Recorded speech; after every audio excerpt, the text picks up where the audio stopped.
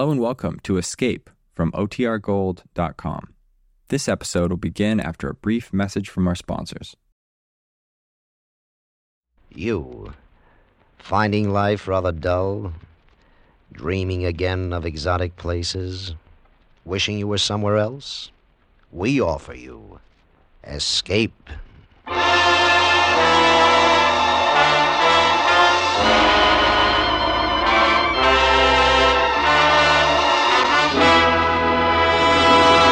Escape with us now to the windswept peak of Mount Everest and the story of a man who sacrificed everything to climb it, as Leonard Lee tells it in his gripping story, Conquest.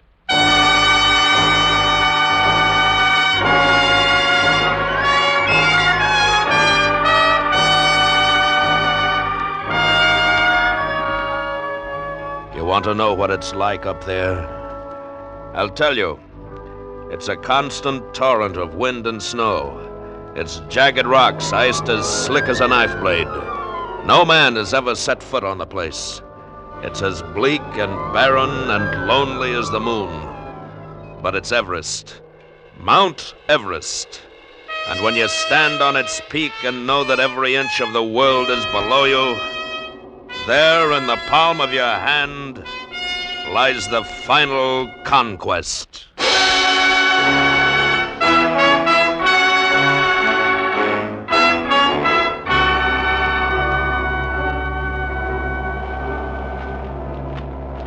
We're not going to make the mistakes Norton and Somerville made. We'll spend the first night at Camp 5 and the second night at Camp 6. That brings us to 26,800 feet. Are you going to make the north face to the Kulwar, Mallory? No, that's what they did. We're going to make a frontal attack, direct. We'll follow the crest of the northeast ridge to the peak. Yeah, that's tougher climbing. The only chance, Hamilton. And we'll take oxygen on the last dash. Well, best of luck, Mallory. Thanks.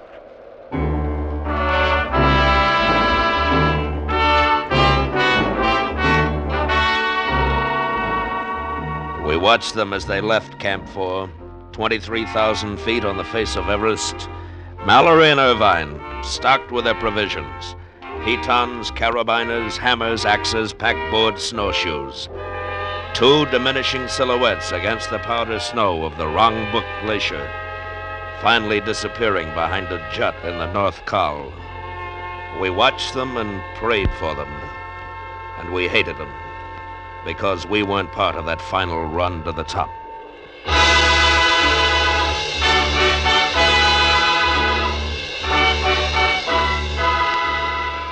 Two days later, June 10th, 1924, a man crawled toward us in the snow. We ran out of the tent to get him. It was Odell, our geologist from Camp 6. He could hardly speak. Challoner, brandy. Yes, here, Odell, drink this. Thanks. What happened? I saw them. I saw the top. Did they make it? I don't know. They were about 800 feet from the peak. Mallory and Irvine. At the last step. Then the mist closed in. It's only a matter of time. They'll make it. Hamilton. No man can live up there. There's nothing to breathe. And that was the last word. Somewhere in that jungle of ice, their frozen bodies lay. The peak was still unscaled. We looked out at the expanse of desolation stretched out before us. We looked out and up. The calm arrogance of the summit was wrapped in mist. From that moment on, there was only one purpose to my life: to climb that mountain.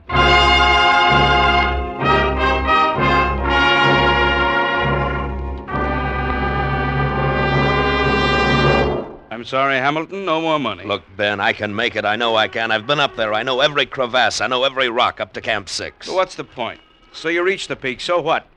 The bear went over the mountain. What did he see but the other side? All right. I don't expect you to understand why people climb mountains. It's a kind of insanity. Let's let it go at that. But from your viewpoint, look at the publicity.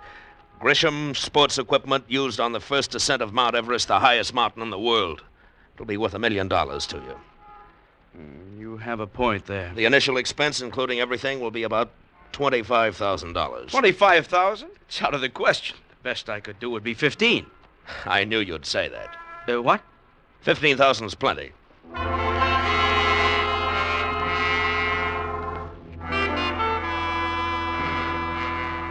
Well, what do you say, Challoner? Are you with us? Well, the last time it was pretty rough, but I'm always fool enough to try again. Fine. Who have you got lined up so far? Langmuir, he's pretty young, but he's got a lot of energy and a lot of experience for his age. Newt Revere, you know him. No. 4 of us will lead. That sounds pretty good. How about financing? The Mount Everest Committee can't supply it all, so I got most of what we need from Grisham. He makes sports equipment. It's a publicity deal. I see. Well, it's March now. We ought to have our base camp established by mid-April, and then we'll have about a month of climbing before the monsoon hits. Yes, that's what I planned. We'll be leaving in about 10 days. Can you be ready? Yes, I'll be ready, Hamilton. And so will Everest.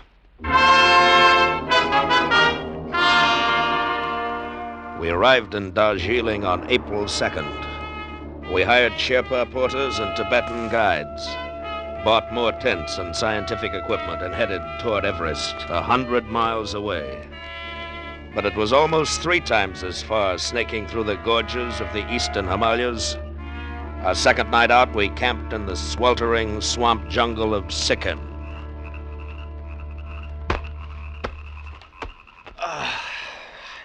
I can't sleep. Try a wet towel on your head. I've tried everything. Hamilton, Yes? can you sleep? No. If you ask me, we should have taken the south slope. Gets more sun, less ice. Do you hear me, Hamilton? Yes, I heard you. Well, why didn't we try the south slope? Because the north slope is explored and possible. Besides, Nepal won't grant permission. Let's try to sleep, Can't sleep. Too hot. Can you sleep, Revere? I could try if it weren't for all this talk. Hold it. There's somebody outside. Yes, who is it? The head porter. Oh, you better tell him to come in, Hamilton. Come in. Yes, Tish Bear, what is it? Not go to Chomolungma. What? Signs very bad for mountain. Death, I see. What signs?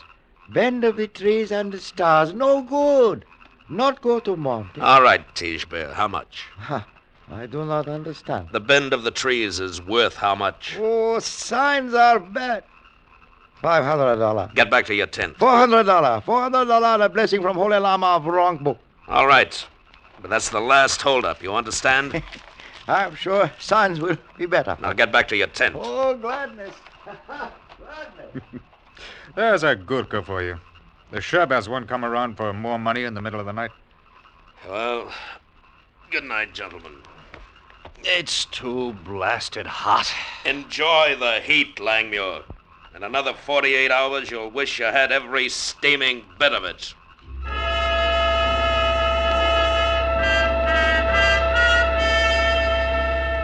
We pushed on through the Sikkim to the Tibetan plateau. The mercury plunged to 0. The wind and snow lashed at us. We'd begun to climb. We stopped at the monastery on the Rongbuk for the Lama's blessing to satisfy the porters, and moved on up the glacier. 12 below now. And then, in the momentary clearing of clouds, I saw it once again. Everest, and the white plume flowing from its peak. We were at 16,000 feet. It was at this point we established our base camp.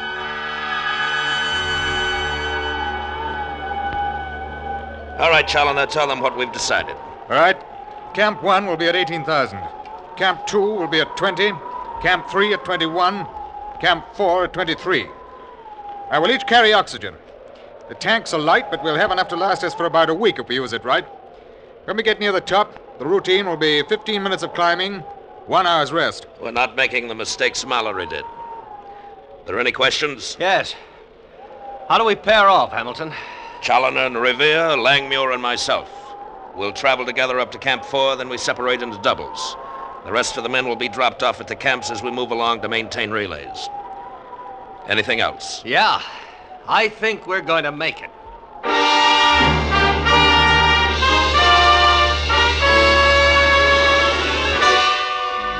We climbed over the icy slopes, establishing camps as we went.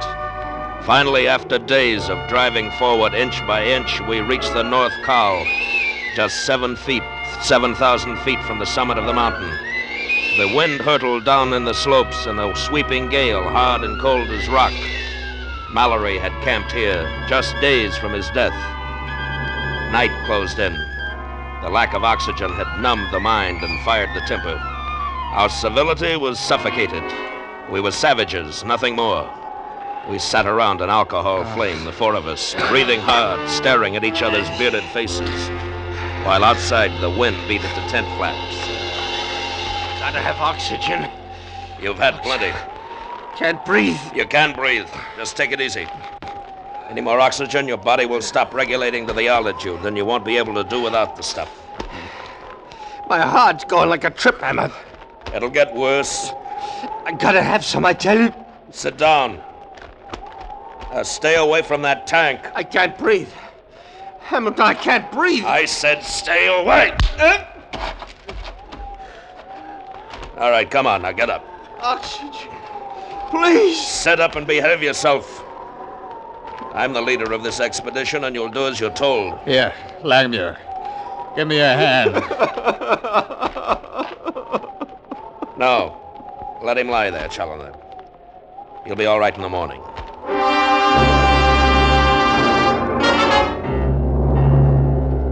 In the morning, Revere and Challoner set out to establish Camp 5 at 24,000. Langmuir and I watched them go, chopping their way up the ridge to the northeast shoulder. When we lay down, waiting, trying to conserve our strength, Langmuir stared upward, his lips moving in prayer, deep sunk eyes, chest heaving. The next day, we set out, following Challoner's marks.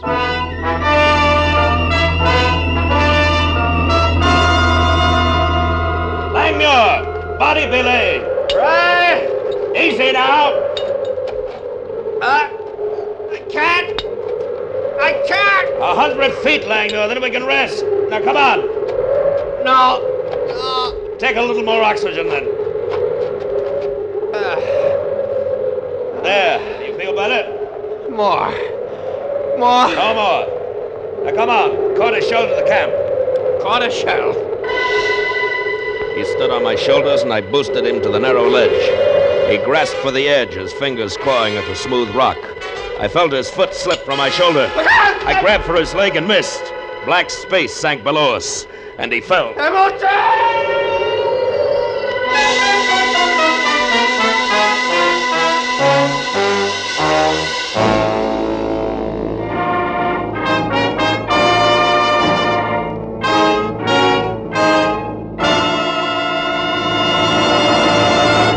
Escape, under the direction of Norman MacDonald, returns in just a moment.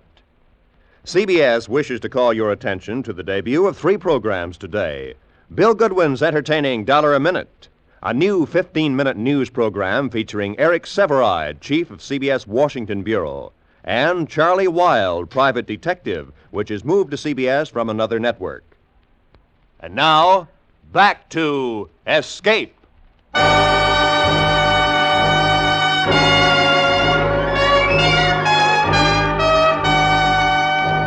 As Langmuir fell, I braced myself against rock, waiting for the rope around my waist to pull taut. And when it jerked, it burned into my flesh and tore me into space. I scrambled under the double weight, lunging desperately for a hold. I threw my arm around a snub of rock just at the edge and started to pull up. Slowly, I reached the ledge, gasping for air. I looked down. Langmuir was swinging at rope's end at a small arc above the yawning emptiness, just 100 feet below me. The wind tore at my face. My arms were aching. I felt them slipping from the rock, and then I saw Langmuir grab a handhold and start to climb.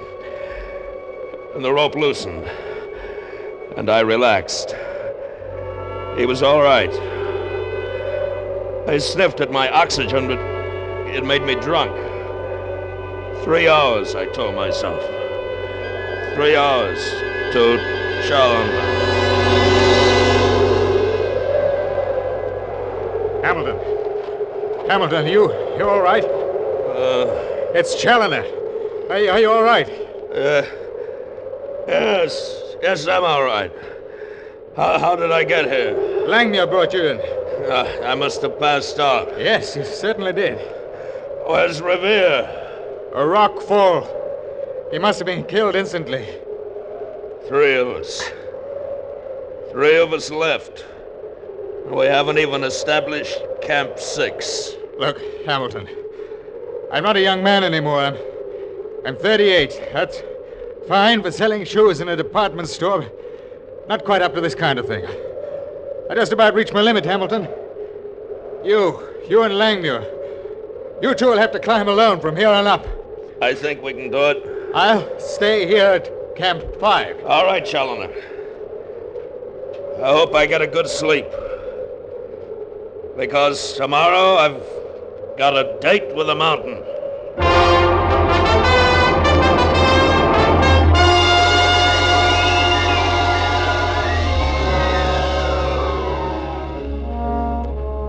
It's quiet outside.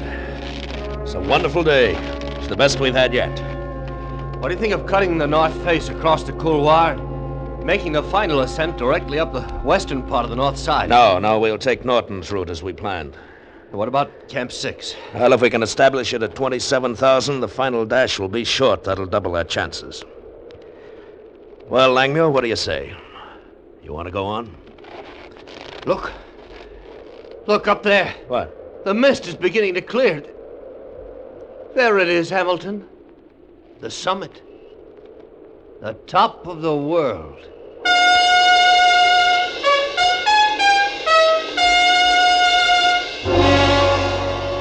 We started up again, up toward the summit. Our altitude was 25,000. We planned to camp at 27, leaving only 2,000 feet for the final spurt.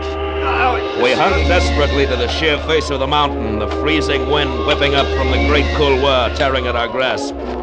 All the next day we inched upward, our hearts pounding. By nightfall, we had only reached 26,000. We had to camp or die. I found a small recess. We pitched our tent over it, fastening the stays with pitons. We huddled together in the cold darkness. Langmuir was exhausted. I heard him gasping the weak air. My arms and legs were swollen with pain, my lungs bursting. The top seemed miles away. Every ache in my body urged me down to the firm, warm earth. But the peak, only 3,000 feet, the White Plume Peak. 26,000. Only 26,000. We'll never make it, Hamilton. You can see it in the daylight, the peak, Langmuir. We'll go like Mallory went up there. Suffocation. We'll make it. Suffocation. No air. Nothing to breathe. Stop it, Langmuir. We've got to go. Go back. We're not going back. We're going for the top. We've got to go back. 3,000 feet, that's all. 3,000 feet and we're there. Mallory. He couldn't breathe. He's here somewhere. Dead. Frozen dead. We'll make it. Tomorrow morning we're going back. Langmuir, we've climbed tougher ones than this in the Rockies. The slopes aren't hard. From here on, it's simple. We'll make it, Langmuir. We've got to go back. We're not going back. You understand? We're going to make it. Hamilton! Listen to me. If you try to turn back, I'll kill you.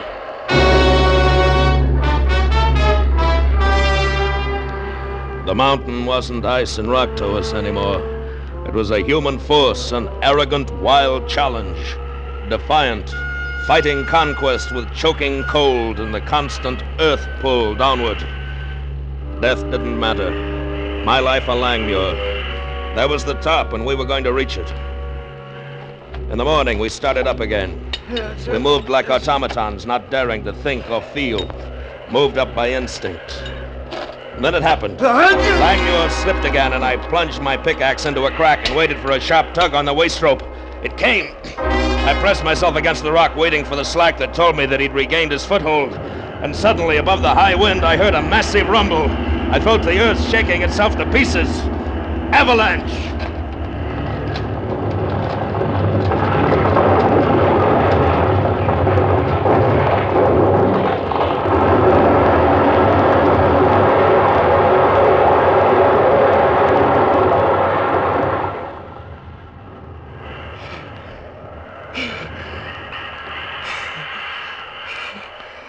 Langmuir!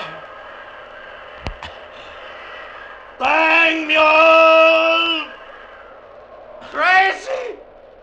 It's crazy! We'll be killed! Are you all right? I'm going back! No, wait! Stay where you are, Hamilton! Listen to me! I cut the rope! I'm going back! I'm coming down to you! Hamilton! I've got a knife! Hamilton! Don't try to stop me! All right! Go on back! Go on back! I'm going on to the top! Goodbye! Hamilton! Goodbye! Everest. I'm going to beat you, Everest. I'm going to the top. I'm going to the top.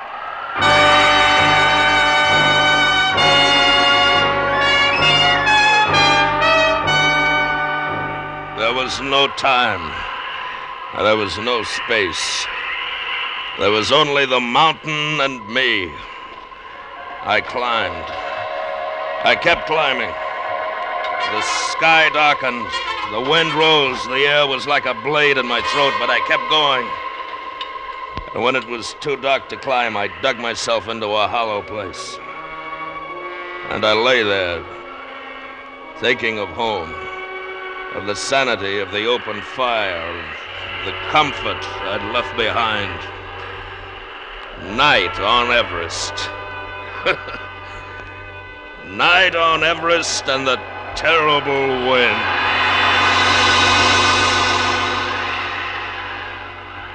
Morning broke milder and clear. I left the hollow and looked upward through the glare of the sun. The slopes were more gentle, the holds easier.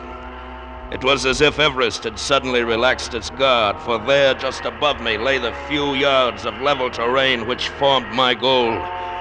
I started again, moving upward, senseless to pain.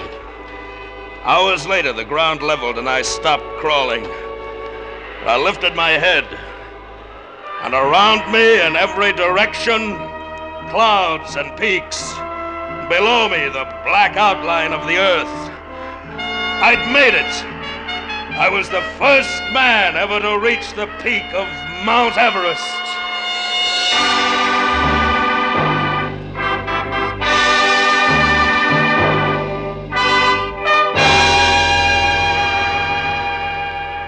I forced myself to my feet, weaving dizzily. All the pain, all the intense agony of the altitude and the climb was forgotten now. I looked down at the magnificent peaks of the surrounding Himalayas. I couldn't believe that I'd done the impossible.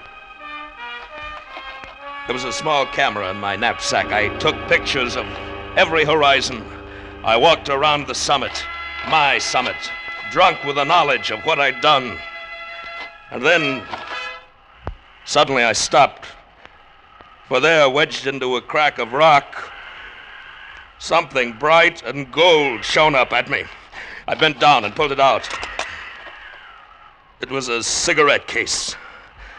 It bore the initials GLM. George Lee Mallory.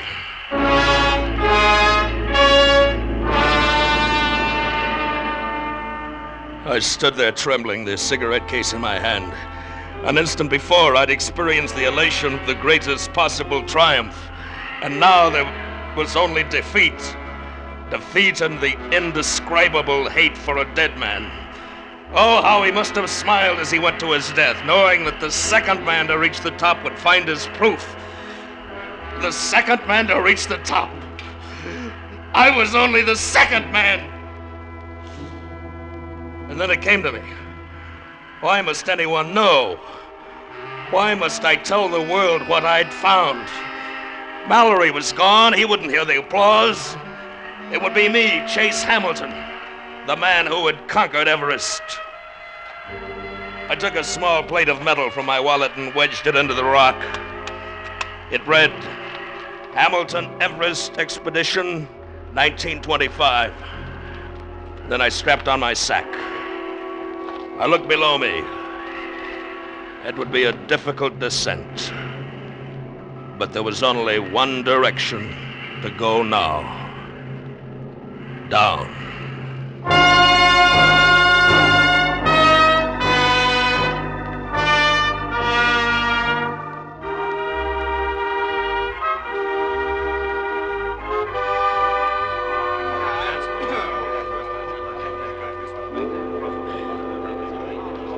They found you at about 1,000 feet from the peak. Is that right, Mr. Hamilton? Yes, that's right. Challoner found me. He brought me back to Camp 6. How come Langmuir didn't go to the top with you? He died, gentlemen. The rope broke and he fell.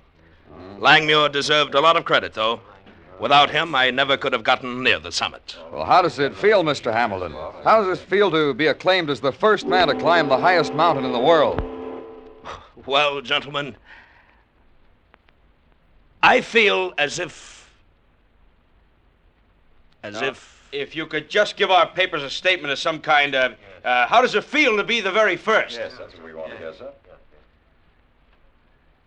You don't climb a mountain just for fame and glory, gentlemen. You climb it for something more personal than that. And you can't lie to yourself. I'm afraid I don't understand. You were the first. No, gentlemen. Not quite the first. George Lee Mallory reached the top last year. I found his cigarette case wedged in a rock on the summit. This cigarette case. Smoke, gentlemen.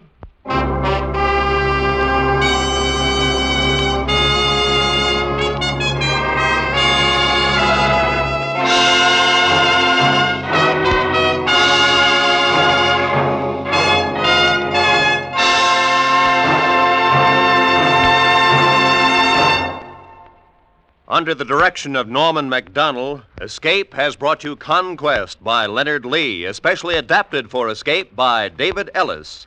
Bill Conrad was starred as Hamilton. Featured in the cast were Larry Dobkin, Ramsey Hill, Lou Krugman, Jack Crucian, Larry Thor, and Ben Wright. The special music for Escape was composed and conducted by Del Castillo.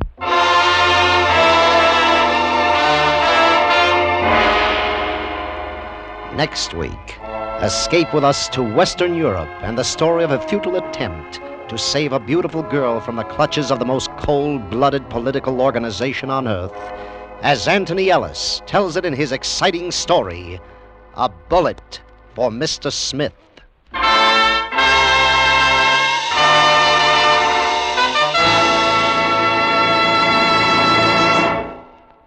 Next Tuesday evening, CBS has a big treat in store for all of you. Edgar Bergen and Charlie McCarthy, Amos and Andy, Bob Hope, Mary Martin, Judy Garland, and a raft of other stars will be on hand to salute Bing Crosby, who is celebrating his 20th year in show business. Be sure and join them on Tuesday. This is Roy Rowan speaking.